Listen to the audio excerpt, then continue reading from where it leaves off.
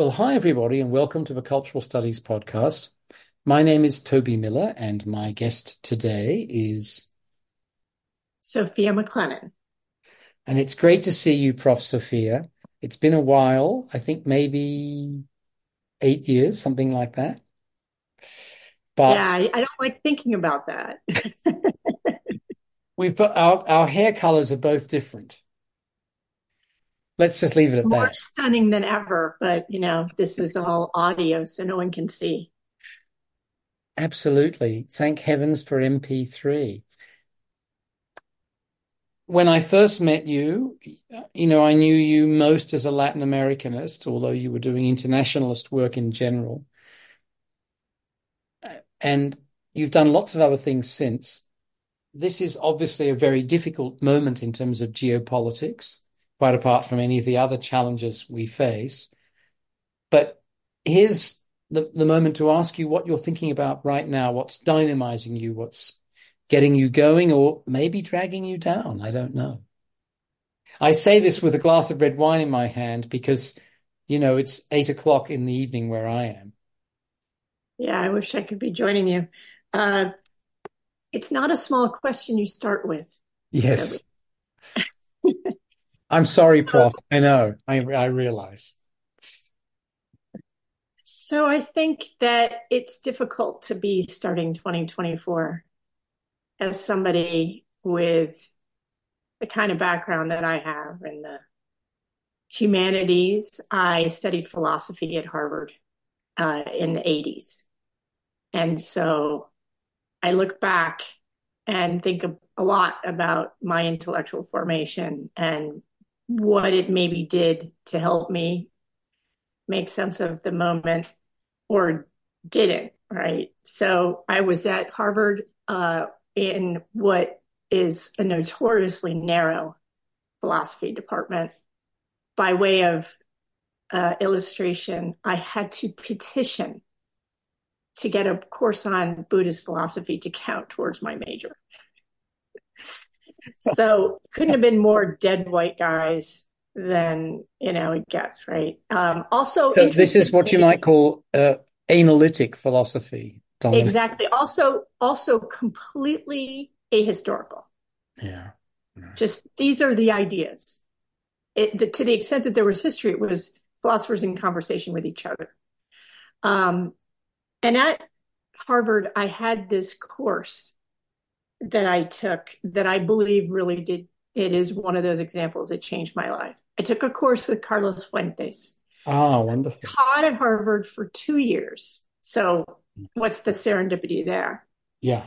And taught a course on history and myth and Latin American fiction.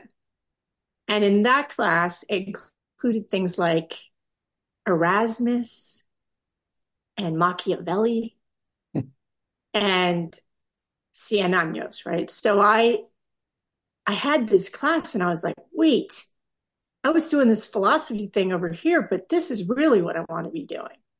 Oh. And one of the things that there's a lot of things that happened with that class. It then got me to decide to go get a PhD in Latin American Studies and go to Duke, where I got to work with Jameson and Ariel Dorfman. And again, just happened to be in a place where things were going down, right? And But it was Dorfman, whom also, you've written about Dorfman's work extensively. You have at least yeah, and one book that's about Dorfman.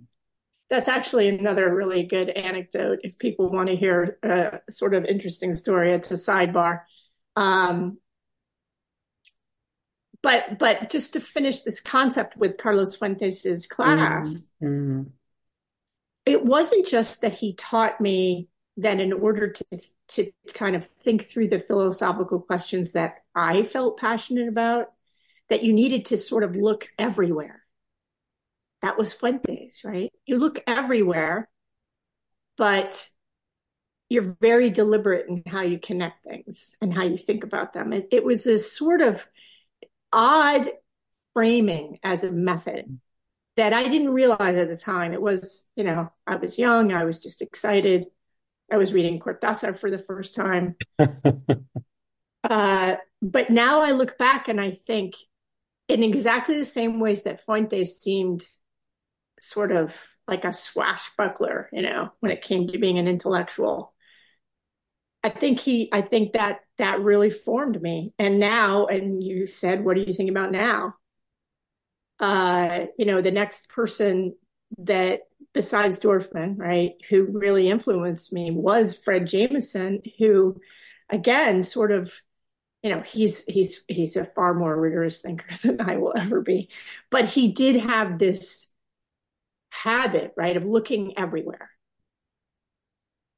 to find the answers you're trying to get. And here we are in 2024. And I think, if anything, that's the one thing that has stuck with me, right? That the method has to adapt to the moment.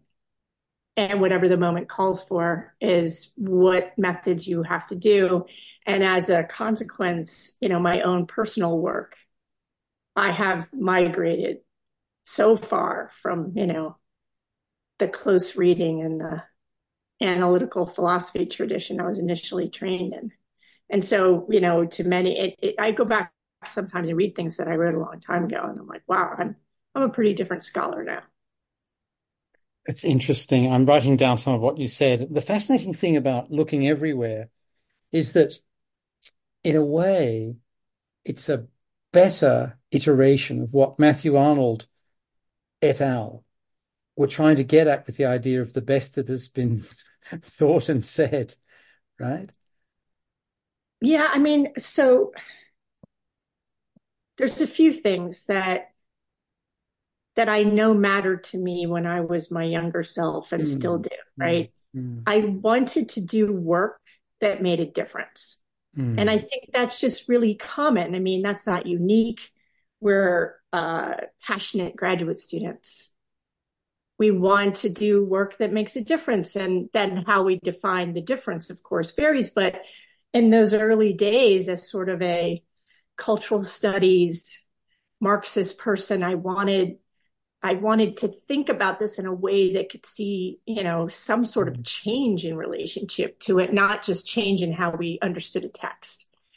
And I started to realize that I was going to have to adapt my methods, or I wasn't going to be able to try to make a difference or even recognize what making a difference was. So it had to have an empirical footprint in a way that I wasn't trained in grad school to do. And so one of the big things that has happened in my intellectual life is I, for example, just submitted IRB because I'm involved in these completely different kinds of projects that are really trying to gather data, not just observe and interpret the world as it's in front of us, but really try to gather data to back up things that we are intuiting, but we don't know. And in part because this is the funny thing, it'd be a fun debate if this podcast were a debate, but it isn't, is to talk about what is it about the humanities that puts us in this defensive role all the time to argue why we matter. And I think part of it is because the value we add isn't legible to some of our colleagues. There's a lot of other reasons, but that's one of them. So this started in the book, I think you blurbed it, the Globalization in Latin American Cinema book, where I said, if we're going to make arguments about, say, the neo-colonial effects of the global cinema market, shouldn't we have data to prove that? And one of the things that happened in that book was that a lot of assumptions that people had about how globalization was going to affect Latin American cinema were simply not true. Like, people thought, markets will open, there'll be less state support, so it will be the end of Mexican cinema, Brazilian cinema, Argentine cinema. Those were the ones I really focused on. And it was certainly true that in the 90s you saw this dip, but then the markets adapted, and actually all of those markets got, in terms of films being released, films being seen in country, awards being won at the Oscars, every metric you could, think about in terms of what makes cinema matter boomed in the 2000s, right? So that was a good example. I was like, but if you read other people's work, they might be talking about, say, how the multiplex was ruining the film going experience. And yet the data on the multiplex didn't really bear that out. It didn't back up the sort of, again, those gut instincts that the math wasn't there. Or you'd read an article about how important a film was, and then I'd find viewer data, and there were maybe 220,000 people who saw the movie in a country of millions. So, and again, like there just wasn't even op-eds. There just wasn't anything to show the significance of the film. So stuff like that. That was the beginning of me saying, this is part of why I think we're missing that piece. If we're humanists that want to make a difference, that want to talk about that intersection, right? We have to go find the proof.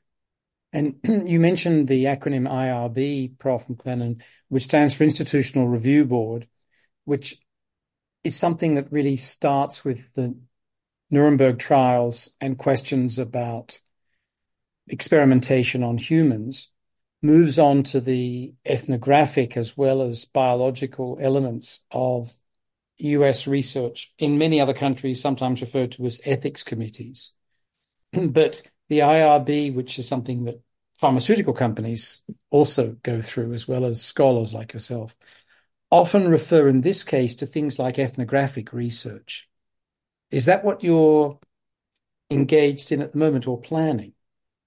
No, well, so what we are doing to the extent that, so first of all, IRB is annoying and bureaucratic and mostly stupid and takes a really long time for no good reason. But again, like, right, somebody did something bad. And so now we all have to go through a system.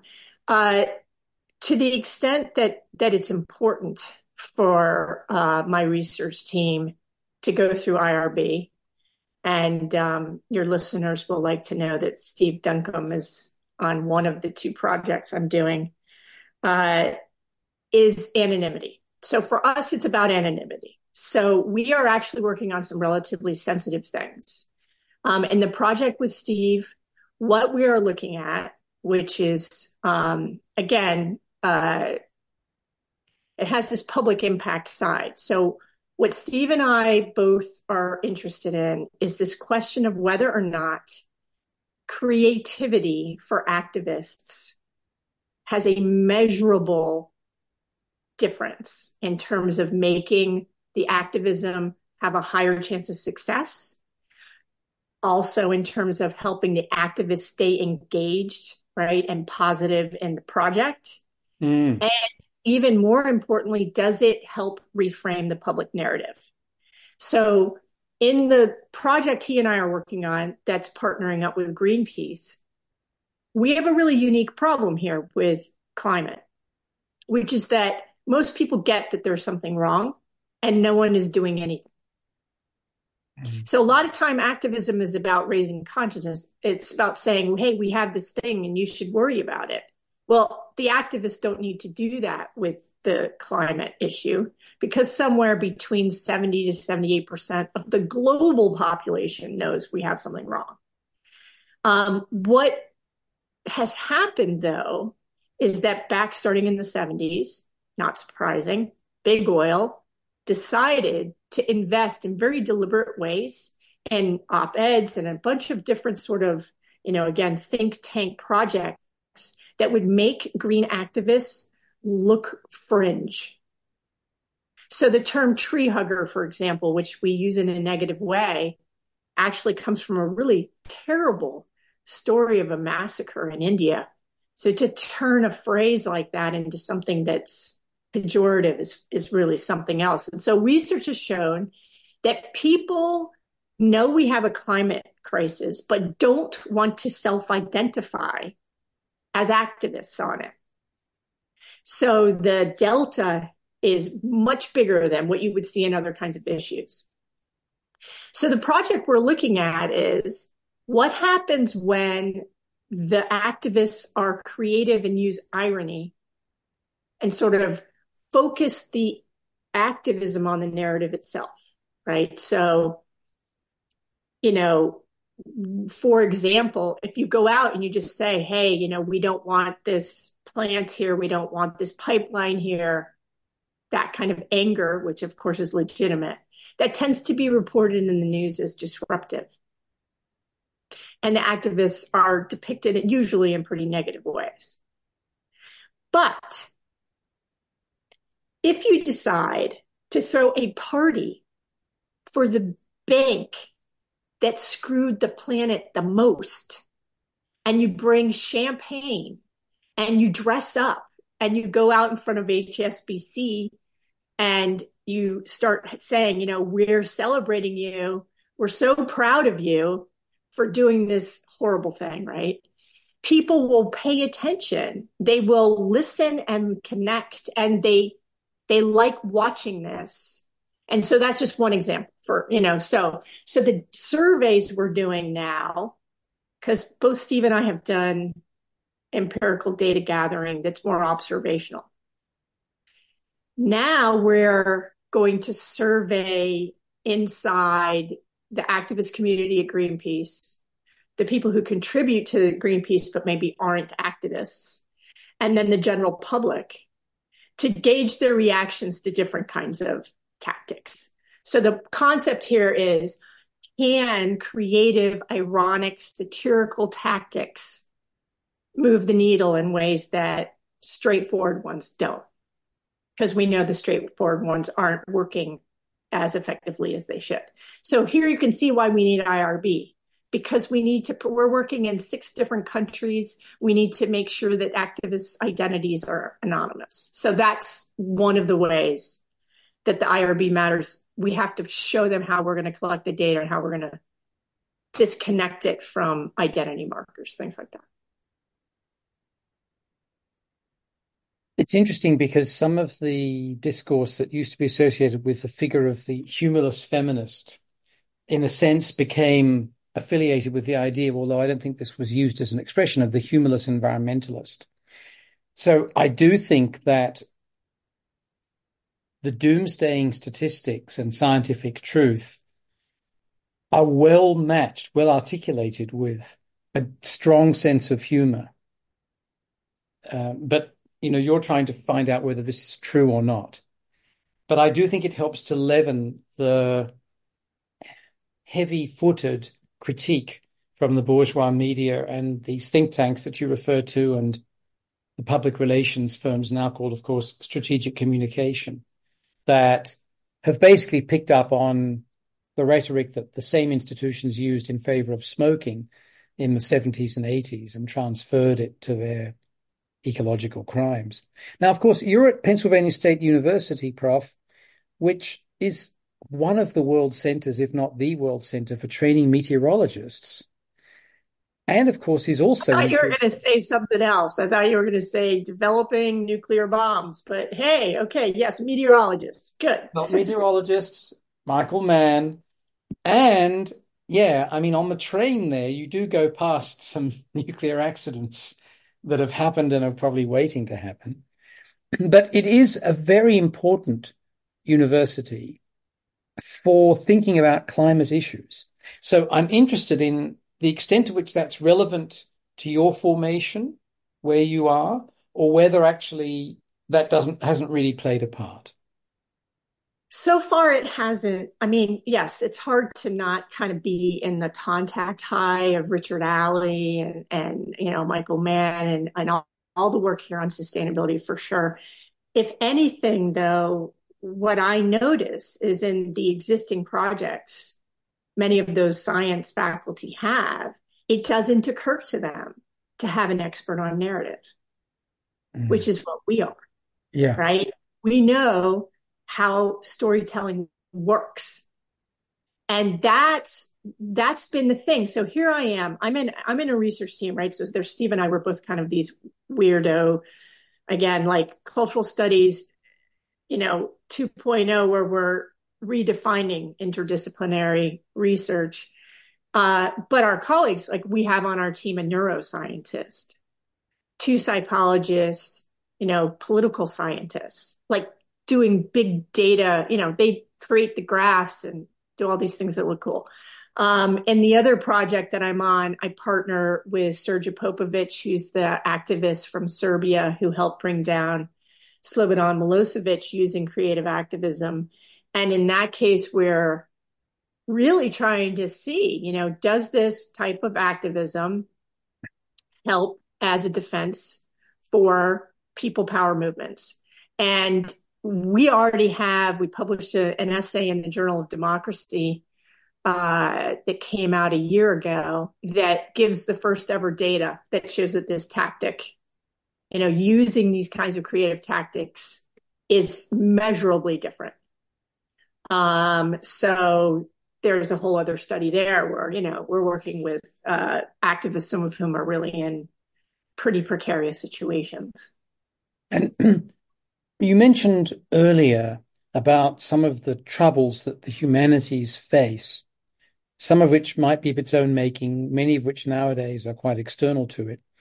How have you found the experience of working with scientists and social scientists, given that you've undergone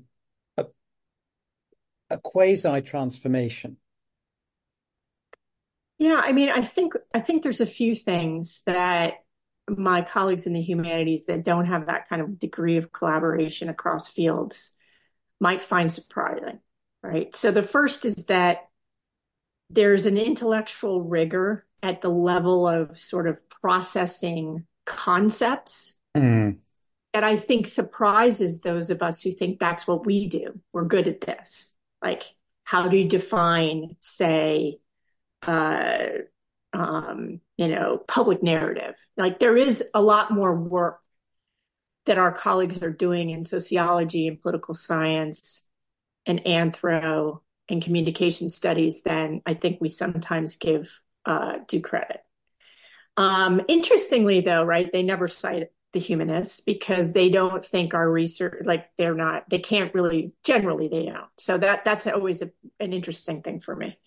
But the other side of it is that there's a real sort of respect for what we are bringing to the table. And that's, again, one of those things that I didn't quite anticipate, maybe because I brought in this concept that, everybody's kicking the humanities around. I haven't, in part, I'm the person organizing the team. Maybe they say this behind my back, but, I'm the one saying, hey, look, I think, for example, this is a side issue, doing a separate project. I think satire affects how the brain works, right? It helps you think about things differently. Like, we can say this theoretically, but I want a neuroscientist to actually cognitively map it with fMRI research because I'm really interested in what happens to the brain on satire. It just allows me to have a little more proof to this thing I'm seeing, for example. The synergy between myself and my neuroscientist colleague is fantastic. It's just really cool. Like, and then again, one of the things that'll happen is you have concepts like, one of the things that they're interested in is what you call issue priming. This could go back to the climate, which is, well, I know the climate is a problem, but I don't want to think about it. So again, could comedy get people to think about an issue when they otherwise wouldn't? Like, if I sit down and I'm going to have a glass of wine, I'm not watching a Netflix documentary on how the planet is about to, spiral out of control. But I might watch comedy, and that comedy might bring these issues up so that they stay fresh in my mind in a different way, right? So we're working on a project like that. And again, like, it's an interesting thing to think that we have all this collaborative potential. All we have to do is start getting involved in the conversation. And that goes to another question that you were sort of pointing at. I increasingly have this feeling that if we are not trying to take our ideas into the public sphere truly, then again, if you're one of those people like me who is like, I want my work to have some impact, then you have to find a way to explain it to your aunt. Mhm. And if you can't, then work on it until you can. Because if you can't, then what you're doing is actually having a very narrow conversation, right? About, what this one section of, capital really means. And you can do that. That's a fantastic thing to do, but don't think of that as a thing with the big public footprint because it isn't. So I'd like to get onto that issue of so-called public intellectualism in a moment. But before I get onto that, something related there too is this question of satire, because you've written and edited books on a voluminous number of topics. One of the most recent is about the satire that is contemporary US politics. And we're speaking on a day of the Iowa primaries when the coronation of the babe in swaddling clothes, aged 174, is about to occur if it hasn't already.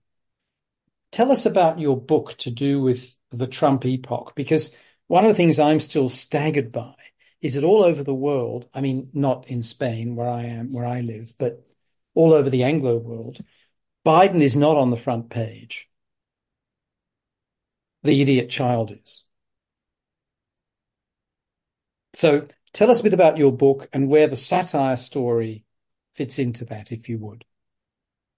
So I had been working for a while on this question of like how satire affects democracy, affects civic engagement, frames public narratives. I did a book on Stephen Colbert, and then I did a book called "Is Satire Saving Your Nation, Our Nation?" And okay, so the trends were there, If and I then can we got interrupt for a second, before I knew you, or no, when I first met you, perhaps I saw a reference to the book on Colbert, and I thought it was Colbert, as in the French mercantilist. yeah, Anyway, no, well, hey, so the other side thing is that when I was at Harvard, I was on the Harvard Lampoon, so clearly everything was written. got it. Anyway, sorry to Uh, interrupt. I just had to throw that in there. Yeah, you don't realize you look back and I was like, oh, I was on the Lampoon. Ah, Conan yeah. O'Brien was there. Maybe there was just this thing happening and it got in my head. Hmm. Anyway, so Trump. So for satire nerds, Trump is a very curious object because the way I like to describe it is that if the satirist has a toolkit and in the toolkit you have a hammer and the hammer is exaggeration. And you have a screwdriver, and the screwdriver is infective. Well, it turns out that Trump already took like half your tools out of the toolkit. Hmm. And now Hmm. you're left with like the mallet and the Allen wrench. So basically, what we saw in satire was a way more gloves off. I'm not even really being funny or ironic. I'm just pissed, which was a lot of what we saw from people like Stephen Colbert or Samantha Bee or Jimmy Kimmel or Seth Meyers, where they just came out and they said, "Are you kidding me? Hmm. That's not satire. That's just using their public platform to express Yeah. frustration." Yeah. And then the Allen wrench, which is the extraordinarily creative ways you have to satirize something that already seems absurd just in the most obvious ways, right? So that's Alec Baldwin's impersonation. That's Sarah Cooper lip syncing to Trump. And what I think is one of the most sort of important impersonations, right? Uh, but think back during Trump, we suddenly had a lot of women impersonating men in a mainstream way. We'd never had that before. Why did that happen? Because toxic masculinity literally got unleashed in this really extraordinary way. And the mainstream public could find Melissa McCarthy being Sean Spicer to be just immensely gratifying. So the thing is that the argument that I make is that when the world is ironic, the best way to see it is through creative irony. Because again, in the street news, Trump does another idiotic thing. The news doesn't even know the register to say it. Like, to report in a straight way on a presidential candidate pretending he's a disabled reporter. Like, how can you even tell the story? And so what it turned out to be was that the tongue-in-cheek and sassy, again, and of course, fundamentally ironic coverage of the satire, televised largely, but not only, of the satirist was one of the best ways to make sense of something that didn't make sense. And that just has stuck, right? Because I called it before when Biden was first elected, and people would interview me and, oh, now we're going to have Biden satire. I said, no, we're really not. That guy just isn't that interesting. I mean, you can only do so many memes of a guy in a muscle shirt next to a classic car, right? That's Biden. Yeah, and the comb over is not good material. It's one joke. No, and he's old. So what? I mean, it just isn't that. And of course, a lot of people aren't going to want to make fun of his speech impediment. So there really isn't a lot there. Whereas Trump continues to offer fuel. And folks worry that the satire makes someone who is a serious danger seem like a joke. And it's a good question. But again, as my book points out, that's just the wrong thing to be worrying about. I think people are properly worried about Trump. I don't think the satire did anything to sort of say that we don't have to take him seriously. To the extent that satire missed it, it was the same way the whole United States missed it, thinking that Clinton had a shot and missing how serious this was. But that wasn't because of the satire. That was just because no one could believe he would win. Well, I think also the bourgeois media coverage just amplified his stupidities, not as stupidities, but as things to be considered. I would A just have shut spectacle. it down. If I'd been running the New York Times or the Post, I'd have just said, minor player. Don't report him as And you would have anything. changed the history. That's right. I mean, if anything, right, this is like Jeff Zucker's fault. It's what CNN did. Big time. Leslie Moonves, now, of course, discredited, although it's not proven on sexual grounds, saying Trump may be bad for the country, but he's good for CBS. Right? I mean, that's what these Right. people did. Now, moving on to the second issue I mentioned that touches on your point about public intellectual activity, sort of ugly phrase, but you know what I mean. Tell us about writing for Salon.com, where you've written several columns, and some people outside the United States, about a third of people listening are based in the US, about a fifth in Britain, about a sixth in Australia, about a sixth in Spain, most of the rest in Latin America. So some people may not know about what Salon is, Salon.com. So if you could tell us that and tell us about what you've written about there. Yeah. So, Salon is sort of openly left-leaning online player. It used to be neck and neck with Slate, but I think its readership is significantly less than it was, or Slate's is bigger, or however you think of it. So it certainly gives your straight news, just breaking news. And then it has commentators, op-ed writers, and that's what I've been doing for them for years. There was a period of time when I wrote for them every week. That's hard to maintain. You actually find that you're like, I'm not sure. I would have research assistants that would keep these cold leads in case we needed to come up with something for the week. But it's a very interesting thing because in general, you're really working with, say, 1,800 to 1,200 words, 800 to 1,200 words. So it's not a space for nuance. And it's the concept here is you're trying to get something out. If you do it well, it starts a conversation and you don't get trolled too badly. I've had pretty serious death threats, uh, usually always alt-right driven. I got Rush Limbaugh came after me, and when he was alive, he's dead now. It's not my fault. Uh, calling me a professorette on his show. So I've gotten quite a bit of public visibility. I've been on BBC TV. I've been on the Australian broadcast network. I've done quite a lot of media. I don't know if it's directly connected to the Salon stuff or a combo of things, but I've been on CNN a number of times. I've done NPR interviews, things like that. So there's sort of a range of things I write about. I do write about higher ed. Obviously passionate about that. I write a lot about in defense of the students, right? So young people, now they're not millennials, the Gen Z. Started off writing about millennials, now I write about Gen Z. Shows you've been there a while. Shows I've been at it for a long time. I write about obviously sort of things connected to my research, right? The power of satire in shaping public opinion. And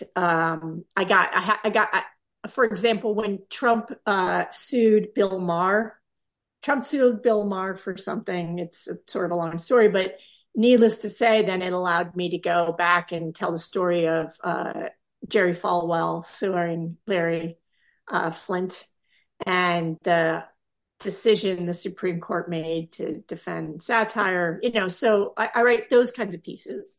But so then I also just if I sort could of write. interrupt for a second, sorry, just to say, Bill Maher is a TV personality, used to be on, was it CBS?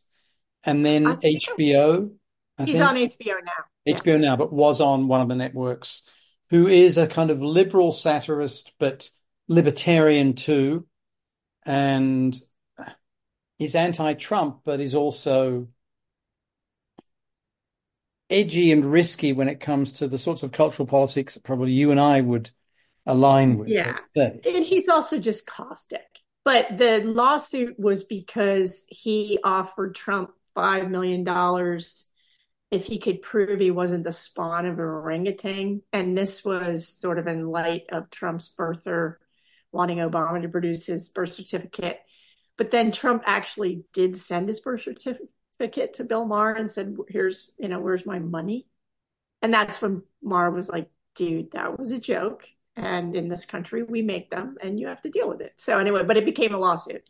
So because I know obviously a lot about the history of satire, my pieces can get into that.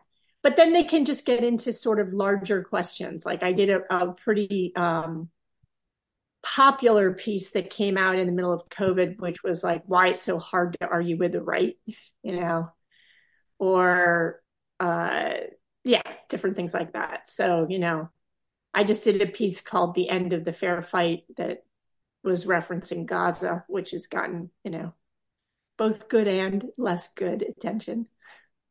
I'm sorry, I have to move rooms because the boss of the household, my pussycat, is being assertive in his hegemonic masculinity, let's say. Now, in terms of talking of masculinity, in terms of some of the negative responses you've had, has misogyny been a big part of that? Yeah, so the best example I have was I wrote a piece that was critical of the movie American Sniper, which came out a while ago, but it was, this movie that looked at this guy who was a sniper in Iraq and his story, and was just sort of one of those military, right-wing patriotic, this to me, it was a highly disturbing movie. Yeah. And it was directed by Clint Eastwood. And so the piece that I wrote said that the flaws in the film you could have seen coming because of two particular things that Clint Eastwood had done that, sort of helped us see his worldview. And one was, aggressive bullying, and the other was a lack of context, right? Sort of delusional lack of context. So I talked about him threatening to kill Michael Moore, and I talked about his weird speech to the empty chair that was part of the Republican RNC. I think it would have been in 2012. In any case, I don't remember for sure what year, but I think it's 2012. And in any case, so I wrote this piece and it was playful, but it also did analyze that, there were these problems in this movie. And oh boy, I got a lot of death threats from that. And I got a lot of chatter, I think because at the time, there were right-wing email groups that would send out a piece I did and my email so that the people in the group would just hammer me. So what we did was we aggregated the comments that were on Salon, the emails that came to me, right? And then all of the tweets, because all the aggressive tweets, and we categorized them as what exactly was it that the person attacked me for. And misogyny was like 85%, and being a professor was like 60. So we published the data study of my trolls. It was really fun. And I think because I actually did that a number of times, I get trolled a little less. Like I'm not on the hit list like I used to be, because they kind of know that I'm going to turn it right back. So that was kind of interesting. No wonder you've become a social scientist, gal. I got to track the trolls. Yeah. Yeah, hit them on the head with data. That's quite a Oh yeah, but it story. was so funny. And back then, so you can't do this now, but back then you could actually publish the call name that the person was tweeting at you. They don't let you do that. Like Salon wouldn't let me do that now. They would want it anonymous. But The back then we could say, I got this tweet from this account and this is what it said, and print it. So you really were just calling people out like viciously. One of the genres that is disturbing me a lot now, although it's been around for a long time, is what I would call kind of bro vigilantism. I guess it's self-explanatory, but I just watched the latest episode in what are now three films of the adaptation from the TV series of The Equalizer. I think it's called The Equalizer, with Denzel Washington. Oh yeah. And the third one is set in Italy, where he goes to a small town and actually feels at home and wanted by the people. What that means is he just kills everybody associated with the mafia and tortures some of them.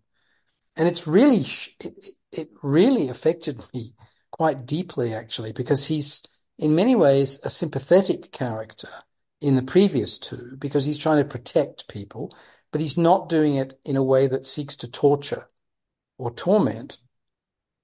But this was so shocking to me somehow. And I realized that somewhere along the line, either the death total is increasing or I'm changing my attitudes and being deeply disturbed by these things. Really deeply disturbed. Because it was a Well, well-made film. He's one of my favorite actors. As you can imagine, the landscape's incredible. And the body count just rises and rises. And it's really awful. Anyway, sorry, this is not.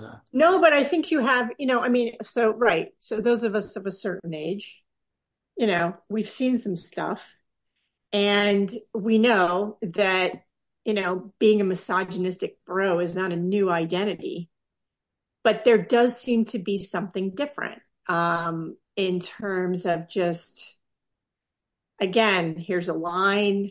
Okay, I'm down to watch violent movies. That's fine. But something's bothering us because there seems to be a lack of a distinction, right, between the imaginative and the real. And for a long time we thought, oh, look, everybody is living online. They're not living in the real world. And I'm like, well, talk to the people in Gaza. I think it feels real.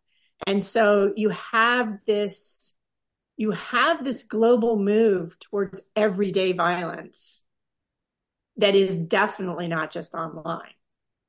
And figuring out how to navigate that is not a simple thing. I mean, again, especially like we're in the classroom and so many debates on, is the classroom a safe space? I'm like, well, I don't know what that exactly means, but I certainly don't want people to feel really uncomfortable. On the other hand, don't we have to have some conversations that are difficult in a sort of constructive space because they happen online in ways that are just absurd. Mm. Uh, so much sort of just meanness and pleasure from the meanness, right? It's the pleasure that I think. Now, this is something that doesn't happen to me, and it does happen to you. And there are all kinds of reasons that one could associate with that to explain that. But a really big one, I do think, is gender. Oh, Um, yeah. for a decade, Rick Maxwell and I had a monthly column in Psychology Today about the environment. And the magazine created new policies a few years ago. One, more intervention into what we wrote, which amounted to censorship, especially over Trump. So that eventually Rick resigned from it, and then so did I. But two, the other bit of transformation was that they used to allow comments online about what people wrote, including us. And we were not attacked in the way you are, but we were called Nazis, feminazis, and communists, right? Not that big a deal, but it's interesting that the magazine just decided we're going to stop this, but we're also going to censor much more what our authors write. Yeah. But we never experienced the harassment that you have, which would have frightened me physically and emotionally. I mean, in the beginning, it does, right? I get an email that says, you're probably a lesbian, which means you don't have kids. But if you do, I hope they die in the next terrorist attack, stuff like that, right? And these are emails. People are going to a little more trouble. I had handwritten death threats. Uh, Interestingly, it's not just that they target gender, right? But they are almost all entirely from guys, or at least people What who appear to be guys. Yeah, yeah, yeah, yeah. So there's just this, I mean, again, I'm not the first person to notice that we have an angry white man problem, but we do. And there's just been this sort of stoking of this as the way in which power is expressed. Yeah. And yes, it did scare me. It can scare me, but at this point, I have experience with it. And this is one of the benefits I get now that I'm in the School of International Affairs. I actually work with people who really can protect me, So if it gets bad, right, they There's will something try there. and track these people I down. guess the big thing here is that for years, the Republican Party has fed from this crap. But now having kept it, in a sense, under control through a succession of presidential candidates who may have been mass murderers like George W. Bush, but were not overtly playing at this. And the same with their presidential candidates that failed against Obama. But for the last 10 years, they've had a candidate who is this, even though I'm sure he's as big a coward as I am. That would be hard to be, but, you know, um, it's interesting. Well, Prof, we're almost at the end of our time together. You've answered a lot of the questions I wanted to ask you, which is a bit infuriating as an interviewer because you've been outsmarted in a number of ways, you being me, right? But I wanted to just invite you, should there be things that we've not touched on or what you would like to amplify, but you have mentioned, please feel free to do so. Yeah, no, I mean, I think that I'm just coming off of having been at the MLA, which is the Modern Language Association conference, which again is where I go and connect with some of my cultural studies friends. And, I do think we are in a pivot moment for lots of reasons. Uh, Again, it's not just that higher ed itself is changing by the second. I think it is a moment, though, I would encourage folks to use it as a moment not to complain or mourn the transitions we've dealt with, but really to start to think about the next steps and to, pay attention to the world we operate in, because it turns out I think we are the ones that have the best tools in the toolkit. Beautifully said. And a dynamic that I've experienced since restarting the podcast is between despair and hope. And I think you've taken us on a tour between those unfortunate antinomies, and you've ended with a great message of hope. So thank you very much, Prof. Thanks for having me.